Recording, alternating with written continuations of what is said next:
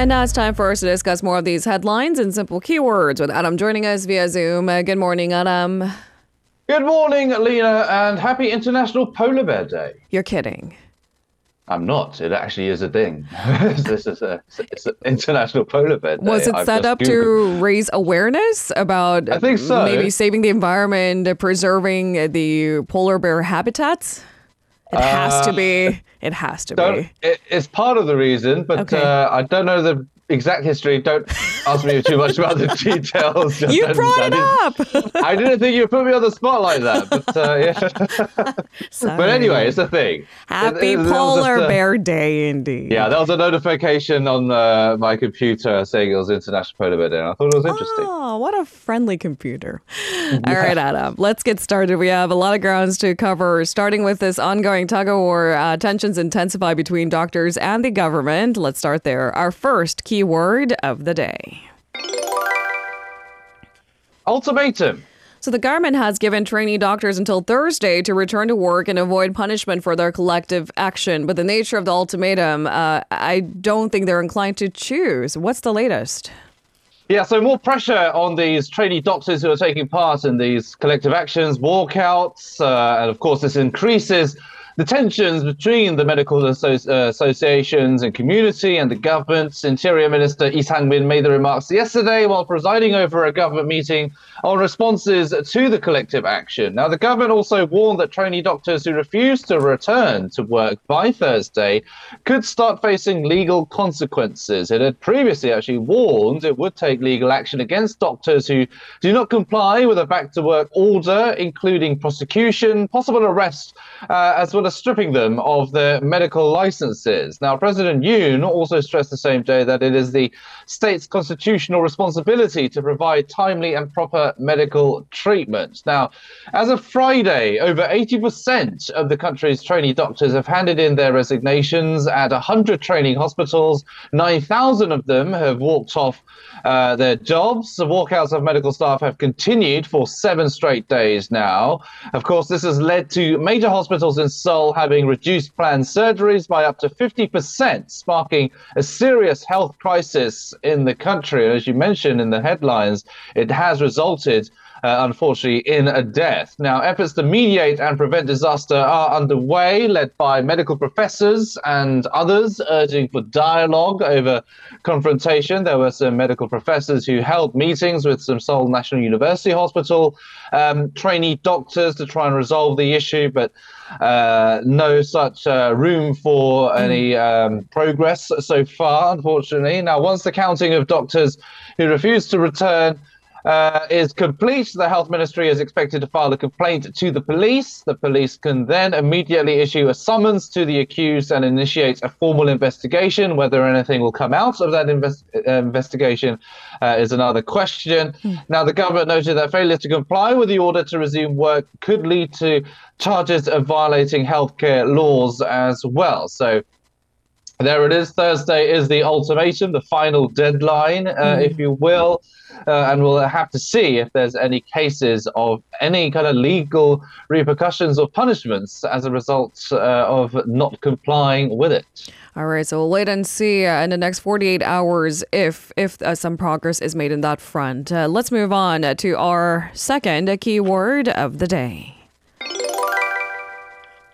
Freeing up land. So Korea has to lift these land restrictions near military bases. President Yoon has vowed to free up these large areas to utilize the space for regional development projects. It's one of the many ways to promote regional development. Can you tell us the details?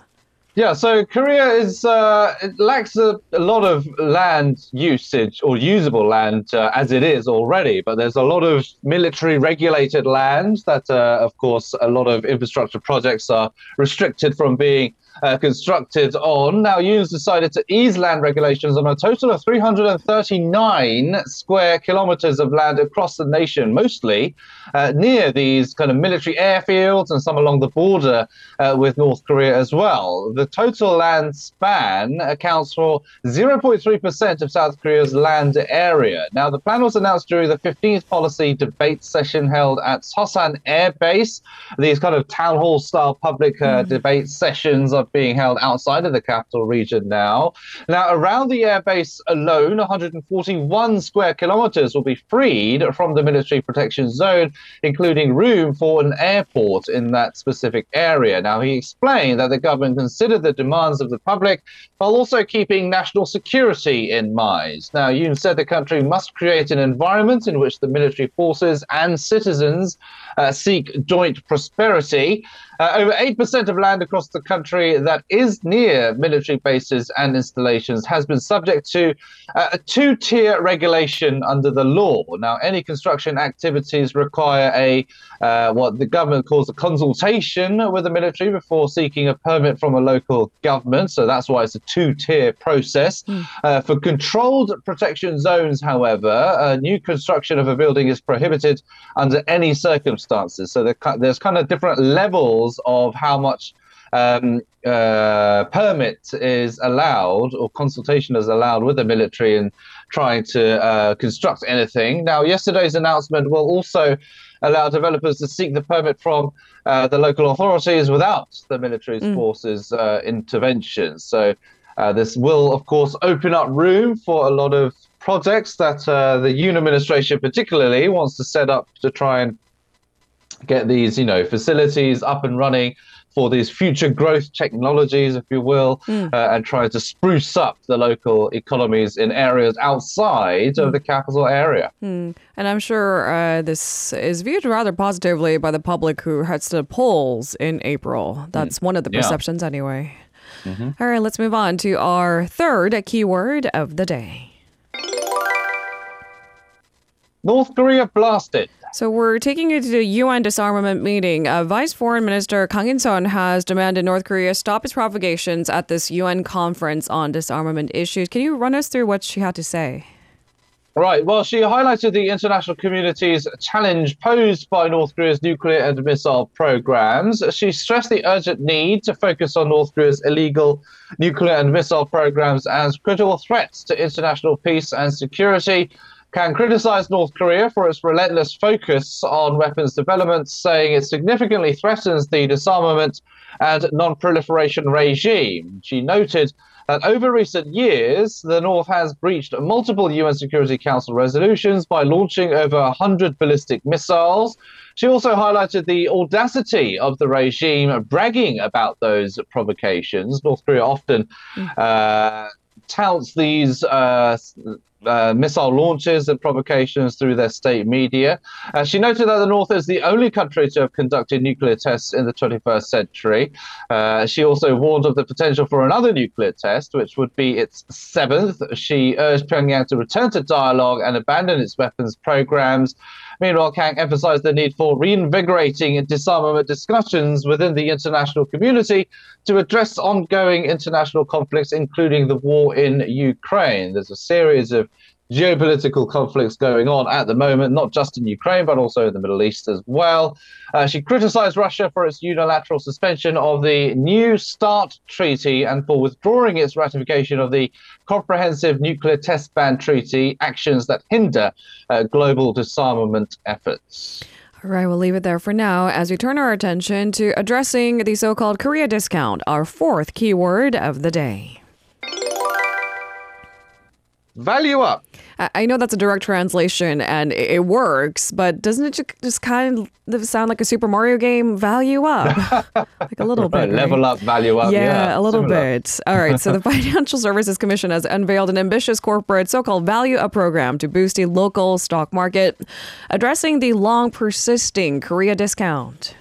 Yeah, that's right. So the planned guidelines include encouraging listed firms to boost their values and creating a related index and exchange-traded fund. Now, the market is often seen as undervalued, the so-called K discount or Korea discount, especially when compared to stock markets in advanced countries and even in some emerging markets as well, such as India, for example.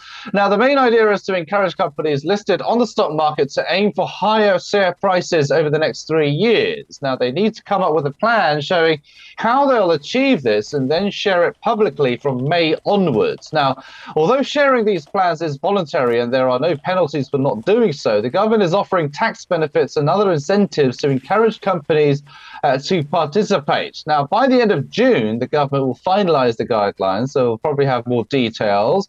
The government will also give awards to outstanding firms that follow guidelines every year. As well. Now, the government will also develop a new corporate value up index based on each firm's key indicators, which will be shown on the Korea Exchange's website, as well as an ETF tracking the index. Now, this is to create a market environment that spurs investments in companies that actively work to increase their values.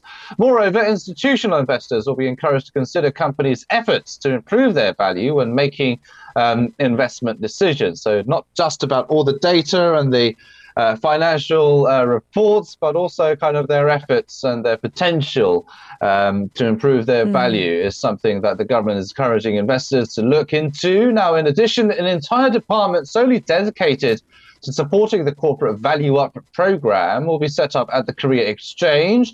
But it has been met with some skepticism. Critics have pointed out that the announcement lacks specific details about the tax benefits and how exactly these companies should up their value. And they also say the voluntary nature of these guidelines may not be enough to motivate major shareholders as well. So, yeah, I mean, the Korean program, the announcement that was made by the government is kind of trying to benchmark one that Japan is undertaking at the moment since the 2010s, where the government is trying to intervene and trying to make the value of companies not so undercut, which is happening here in Korea. Whether it will work, of course, we'll have to see, and whether the critics' issues are addressed going forward. But no final decision has been met. The details are being ironed out, so we'll have to see later on in the year on how they iron those issues out.